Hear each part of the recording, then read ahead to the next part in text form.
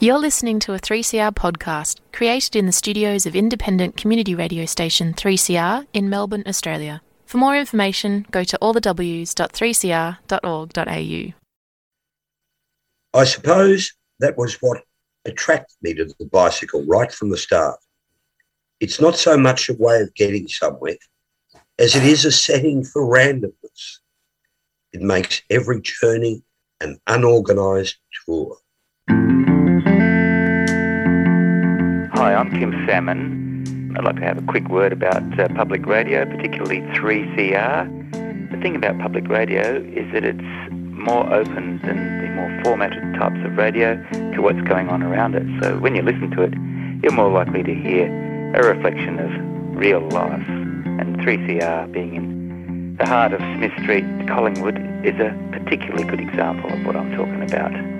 If you'd like to subscribe, the number is 9419 8377. You've been listening to the sand. You could never understand. Feel the fortune flowing. You know it isn't stuck. And you're listening to the Arabug Radio Show here on Radical Radio 3CR. Streaming it, podcasting it, or listening on the transistor in the kitchen. Many thanks to Amy Goodman and Democracy Now! I see Democracy Now! Is up for their 25th anniversary, I think just before Christmas. Great show that keeps going for a long time. Now, you're listening to the Arabug Radio Show, as I said, and I'm joined, thankfully, again by Faith. Good morning, Faith. Good morning, Val. And we're joined in it's not a peloton, but it's pretty close to it. Jeremy Lawrence from Streets Live. Good morning, Jeremy. Good morning, Val. And it's great to be back on the Arabug Radio Show. That's what I hear. So we're going to have a big show. We're going to talk about what's happening in Yarra.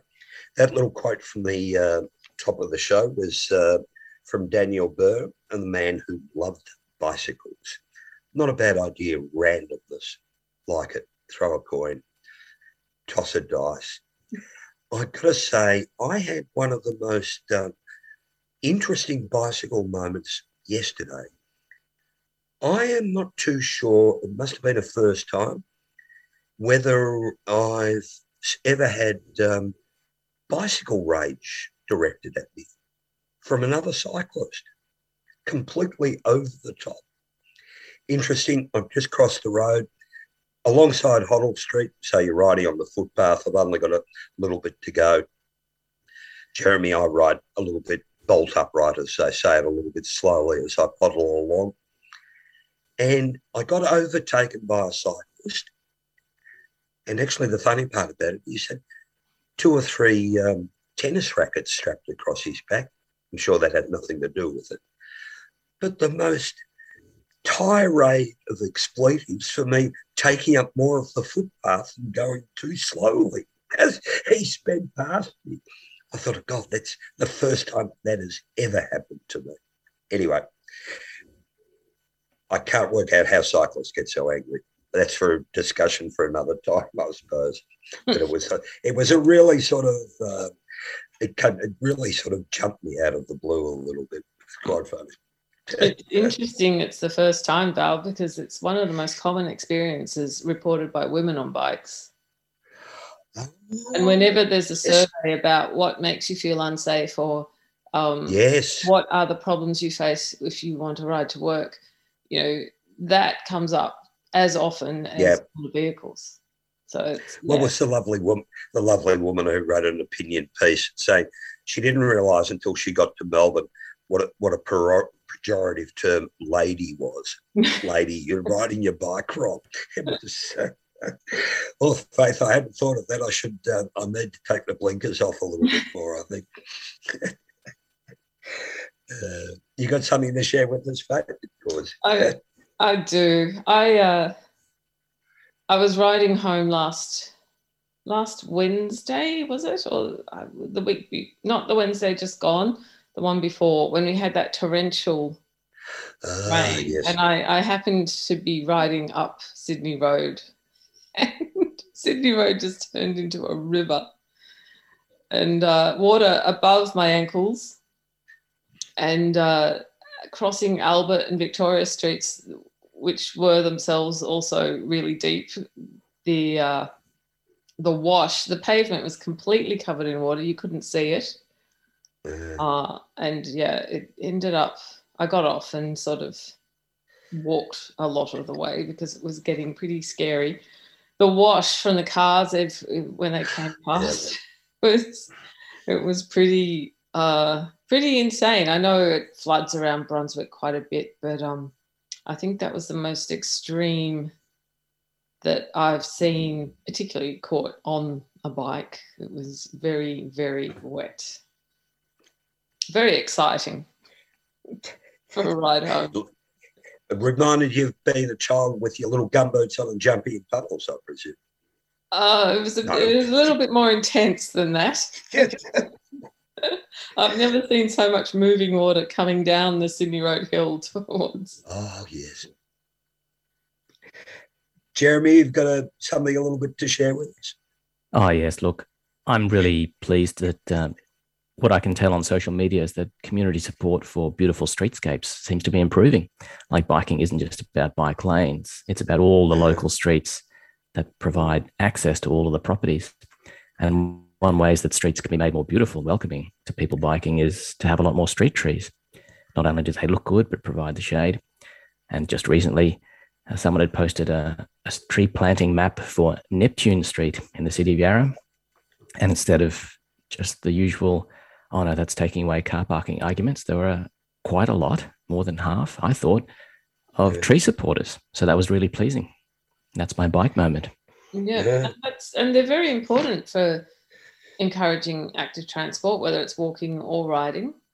They're in effect the air conditioning for people who are getting around under their own steam.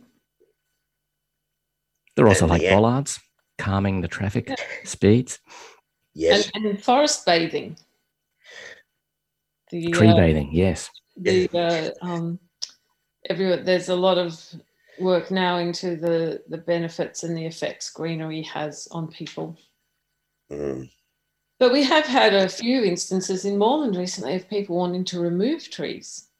We had a street, council wanted to plant trees down the centre of the street, and the local residents organised very well to argue that they shouldn't. And I think some other residents once suggested, instead of having a bike lane that took some road space, they should just chop down all the trees and use that space for the bike lane. And these were, I think if nothing else, at the most base level, trees add quite a bit of value to your home, street trees. So it's interesting. And you can see it in Jeremy. You can see it in Yarra so much. I mean, I can ride through some streets, wide streets in Abbotsford that are quite wide and have beautiful, healthy plane trees or whatever in them. And the next adjacent street is one of the ones that's tiny lane, no footpath. And the ambient temperature from one to the other, let alone they're ugly for a start, which discourages you from riding them, as we all discover.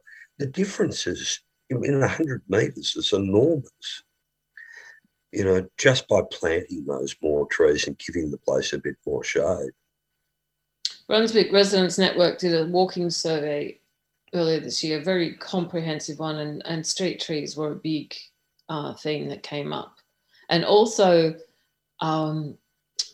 the effect of having prettier routes for people to use if they were going to walk. That was a factor in some sort of unconscious decision about whether or not to walk. Yeah, not just making a safe street environment for people walking or cycling, but a welcoming and attractive and enjoyable street environment. Yeah. So we're going to take a little bit of a quick break, but we're going to be back and we're going to be looking at this in a little bit more depth with Jeremy. 3CR would like to thank our Yarrabug program sponsor, Vacro's Second Chance Cycles, for their financial support. Second Chance Cycles is a fantastic community workshop that recycles bikes, trains people in bike mechanics, and sells bikes to the local community. If you have a healthcare card, they'll give you a bike free of charge. To find out more, search for Vacro online or drop into the underground car park, Harmsworth Street, Collingwood, any Thursday or Friday.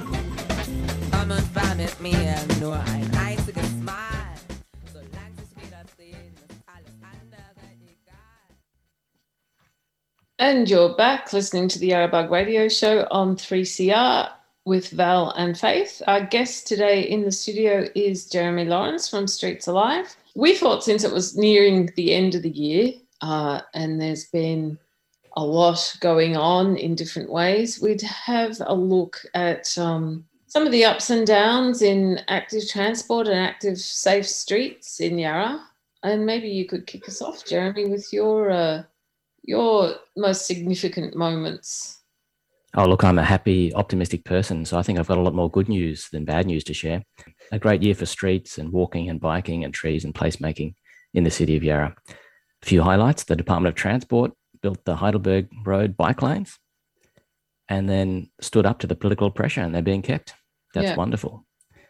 And they are really, really make a huge difference in terms of making, I think, a lot of places along that route more accessible to more people who wouldn't brave that narrow footpath or the road previously. Oh, yeah.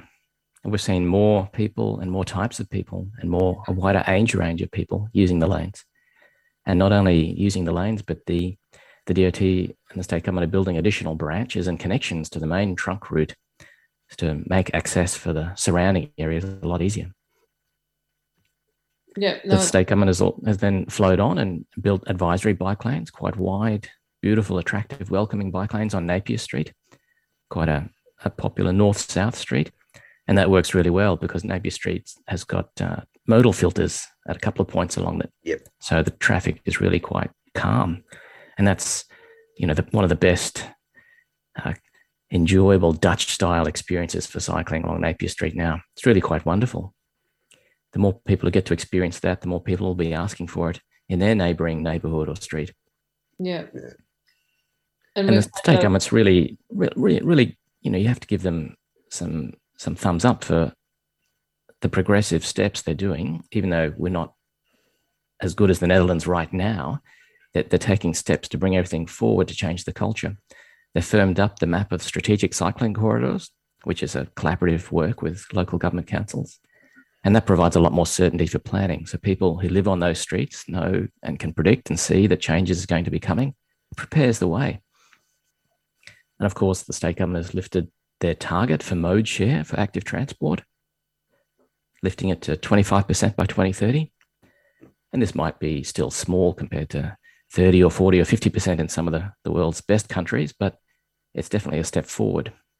And this is all part of changing mindsets on a population basis, not amongst the converted, but amongst everyone. Yeah. So I think it's great news.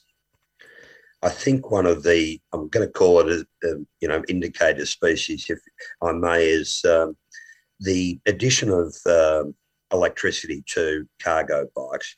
In just my area, I've noticed, I would think, a 200% increase in mums or dads dropping kids off in go-to electric bicycles. There's just, once it feels safe for mum and kids, everybody else starts to feel a little bit safer. And those numbers are going up all the time. I think you're right, Val. I see that around my part of City of Yarra as well, quite often now. And it's getting to that critical mass. These cargo bikes are quite big and colourful and noticeable, and they're so happy because they've got kids in them or luggage or shopping. And that just brings out a positive emotional response in people who are watching. And then they compare. They say, look, gee, I could do that too. I've had sometimes if somebody is a little bit elderly and I get into a conversation about riding bikes and, I know how to ride a bike. They would not have been asking me about this 3 or 4 years ago. But watching people on the other little electric bikes, and I'm saying, well, if you want to do it, that's a good opportunity to do it. And 2 or 3 of them have taken it up, and it's really been quite interesting. I don't think they would have got on one of those bikes unless they felt there was a sense of security and safety about it. Yeah, it's hard to say how many people make decisions about rationalism or logic or facts. Do they really prepare a little comparison table? I think or do most people just say, look, I see other people doing that. Yes. And gee, if they can do it, I can do it. Yeah. And that is the important thing, and that visual of seeing more and more people from a wider section of the community, seeing them out on a bike in a local street. And that's, I think, we can't underestimate how much that works to make people see it as something that's possible for them. And working out what's possible, it's part of imagination, and that's part of your whole worldview, or your whole philosophy, or your sense of happiness, or your perspective of how you see other people trying out new things. And one of the most visible changes that people perhaps have subliminally reacted to is the reallocation of space that council has supported in our streets. With COVID and now the introduction of parklets, we've seen whole chunks of space being reused and bringing happiness to the streets. So people sitting outside for the cafes, eating and drinking. I think it's imbued a different vibe, a different personality in the whole city. And perhaps people are reacting to that, and it's flowing over to how they decide to get around. And I think there's a bit of, with obviously the lower traffic volumes, that when people are not prepared to give that public space back, actually, we can see that we can take car parks away, we can narrow streets, and it doesn't have a detrimental effect to the people. It actually has a really huge positive effect. Oh, there's a whole idea of step change. Let's do a few incremental things. Let's not make people too grumpy, but people can notice the difference, and they go, look, that was actually quite good. I want some more of that. We've seen another step change on Rose Street, the artist market, where they've painted the street. They've got artwork there, traffic calming, 10 kilometers per hour speed limit. And now people walk down and it's got a whole new vibe. And they thought, wow, I didn't know this was possible in Melbourne. This reminds me of those little villages I used to visit in Italy or France. And then if we can bring that feeling, that positivity, to a lot more places across the city, that's the new good news story for the next few years. We were really pleased with the election in 2020, where all 9 of the candidates who were ultimately successful had taken a pro-active transport policy platform to the electorate. So they're all supportive of walking and cycling and trees and better streetscapes. And they turned out to be the councillors who were elected. And of course, they had a variety of policy statements, either a quite formally written policy statements on active transport from some councillors, and others who just said, in general, I'm a supporter, but I'll always listen to the community to feedback. But all of that is positive stuff. It's a huge step forward from 10 years ago. Yeah. It's interesting. I think that was observable in the Moreland election too, that candidates know from their responses to, I think, the Moreland Bug surveys, that they need to be supportive of active transport. Whether or not they... Well, it's now the position of the sensible centre. You can't really win a cohort of votes in a city council election if you're anti-bikes or anti-walking or anti-trees. And so, Jeremy, what do you think of the big issues for Yarra to tackle as we look towards 2022? I'd like to see a lot more infrastructure every year. And by that, I don't just mean bike paths. I also mean wider, smoother footpaths, more trees and placemaking and street space reallocation and traffic calming, pinch points, curb out stands. And all of this takes money. You need money for the actual infrastructure, and you need money for the council officer staff to plan it. And what we've seen, of course, over the last year and a half, are council's budgets being hammered by COVID. So the City of Yarra has lost about 50 million overall loss of parking income or loss of rates or fees for footpath trading. And parklets have been for free, and they'll stay free until the second half of this year. So the important thing is to recover the whole economy from COVID, and then infrastructure budgets to build back up.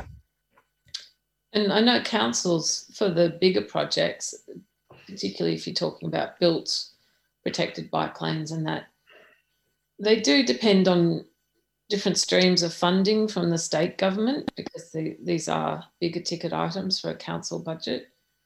The Victorian government's infrastructure plan was released a week or two ago, and I noticed in the transport budget, 0.5% was allocated to active transport and buses. So it doesn't look like there's going to be that significant pull to support local councils building this infrastructure. Yeah, so look, I read the Victorian infrastructure plan and noted the very small budget allocations for active transport. To me, I put an optimistic spin on it. I don't really think the state government is budget constrained in terms of their investments. I think they're politics constrained. I think they've decided to take a few steps forward here and there and test the waters to see if really that environment in the electorate is different from 3 years ago. And we've seen with the Heidelberg Road bike lanes and the Napier Street advisory lanes in Yarra at least, that they have been positively received with little political pushback. And I think that will give the state government the confidence to year on year increase their budget allocation to try a few more projects. Because the New South Wales government certainly is feeling a bit more confident. They've allocated quite a substantial sum. Oh, yes. Look, Yep. we can do better. And I think it's really great to have two big states, Victoria and New South Wales, that are so comparable. And of course, if you look even objectively with the design guides and the budget allocation, so the walking space design guide from New South Wales or the cycling design toolbox from New South Wales are both way above what Victoria has published. Victoria has actually drafted, with the support of external consultants, new design guidelines, but they've kept them on ice internally for over a year.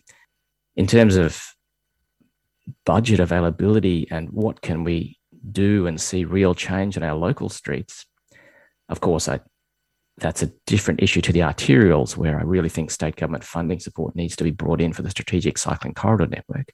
But the other half of the puzzle are all our local streets. And that's where we need the budget from councils. And they don't necessarily have the permission to just define 30 kilometre per hour zones. For that, they need state government support. But what they can do is invest in the infrastructure for traffic calming. They can build curb out stands or narrow the lanes or plant more trees or put in single direction pinch points or reallocate space to pocket parks or put in modal filters. And all of this does take money that isn't there. And the enormous opportunity, of course, is to source the money from the very streets that council are seeking to improve, and that's through the proper pricing of on-street parking. If you look at the inner city suburbs of Melbourne, of course, the CBD, Melbourne, and the surrounding councils, they're all within 5 Ks of the CBD. Land value is very high, and people's willingness to pay for on-street parking is measurably high. And for example, the City of Yarra could quite easily raise between $10 and $50 million per year simply by reforming how it prices on-street parking for visitors. And that would be getting income from visitors, not necessarily from residents who would still benefit from their very low-cost residential parking permits. So just imagine if one of the M9 councils or all of the M9 councils got together politically to agree on some baby steps, and they all raised $5 million one year, then they all raised $10 million the next year, and that just flowed through to trees and footpaths and pedestrian crossings and wombat crossings. That would lead to a positive trend of reinforcement, positive reinforcement, and people would really benefit from it. It's been one of the great uncosted externalities of cars is, yes, you're talking about when they're moving, but they're doing just as much damage as they're sitting still on the side of the road, and it's public land, and you're parking a piece of private property there. It's a bit, it's always been something that has been completely unlooked at and unfunded in a lot of ways here. It goes together with that owning the house and then owning the place out the front as well. Yeah, and humans, people are human. They're ultimately very adaptable, and we've seen that in many cities around the world. If you look at the number of car parks that are being removed from the central areas of Oslo or Amsterdam or Copenhagen, or even Madrid now, they've got a huge new bike lane plan. Sorry, not Madrid, Milan. All this takes space. And people, if you give them enough time to adapt, find that they really quite enjoy the new opportunities. Their kids can ride to school. They don't have to drop them off. They can get to the shops by a short walk, and they feel happier and healthier. And the other thing is, and I know you touched on a lot of, is it makes for wider footpaths. All our footpaths are so narrow in some parts of Melbourne. I mean, they're really not even footpaths. Yeah, look, I'm a big supporter of social justice and equity for people who need to roll on a wheelchair or just need to walk a little bit slower with a walking guide. And that's why I really like the New South Wales walking space guidelines, which talks about footpaths even on the quietest residential streets that are 2 metres wide. And you're right, there are a lot of narrow streets and footpaths in Melbourne. And so there are two basic options that council have in front of them. Either they can spend hundreds of thousands of dollars of widening the footpath and perhaps getting rid of car parking, or they can level the street and allow cars to park right up against the property boundary, but bring in 10 kilometre per hour zones, nice paving, and let people walk down the middle of the street. That's right. And you can only really do that if you bring in proper traffic calming, like a low traffic neighbourhood type approach.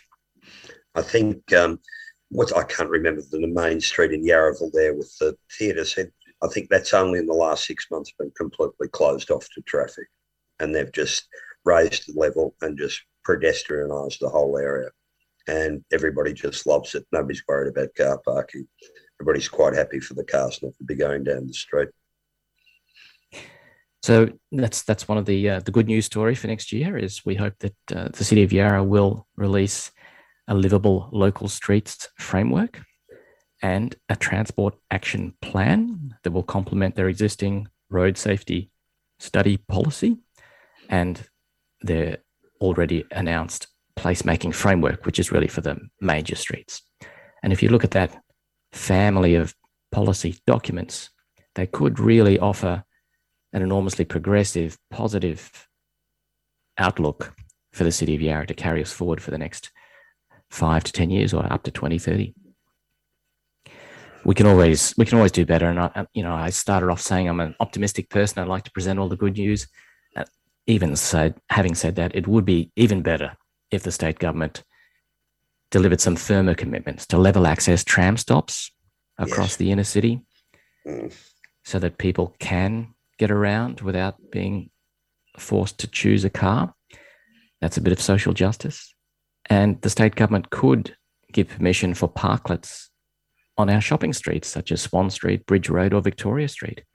They can choose to take away the clearways, allow parklets, and to revitalise the streets that are the core of our 20-minute neighbourhoods and that are sadly suffering from some high vacancy rates. That one decision, clearways and parklets, can change the whole street. And I urge the state government to look at that.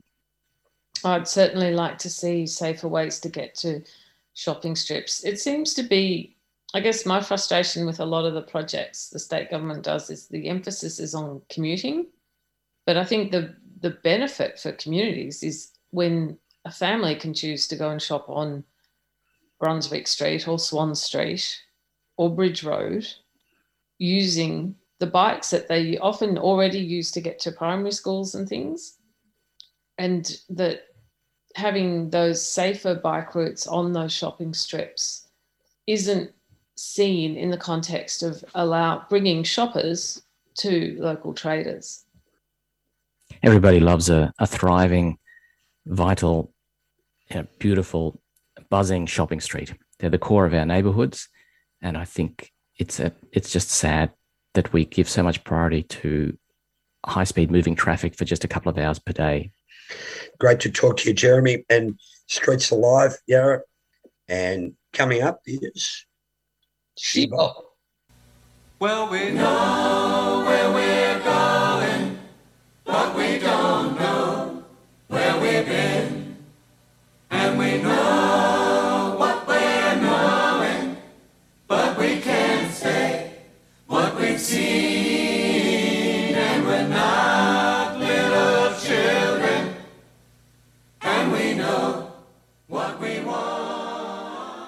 You've been listening to a 3CR podcast produced in the studios of independent community radio station 3CR in Melbourne, Australia.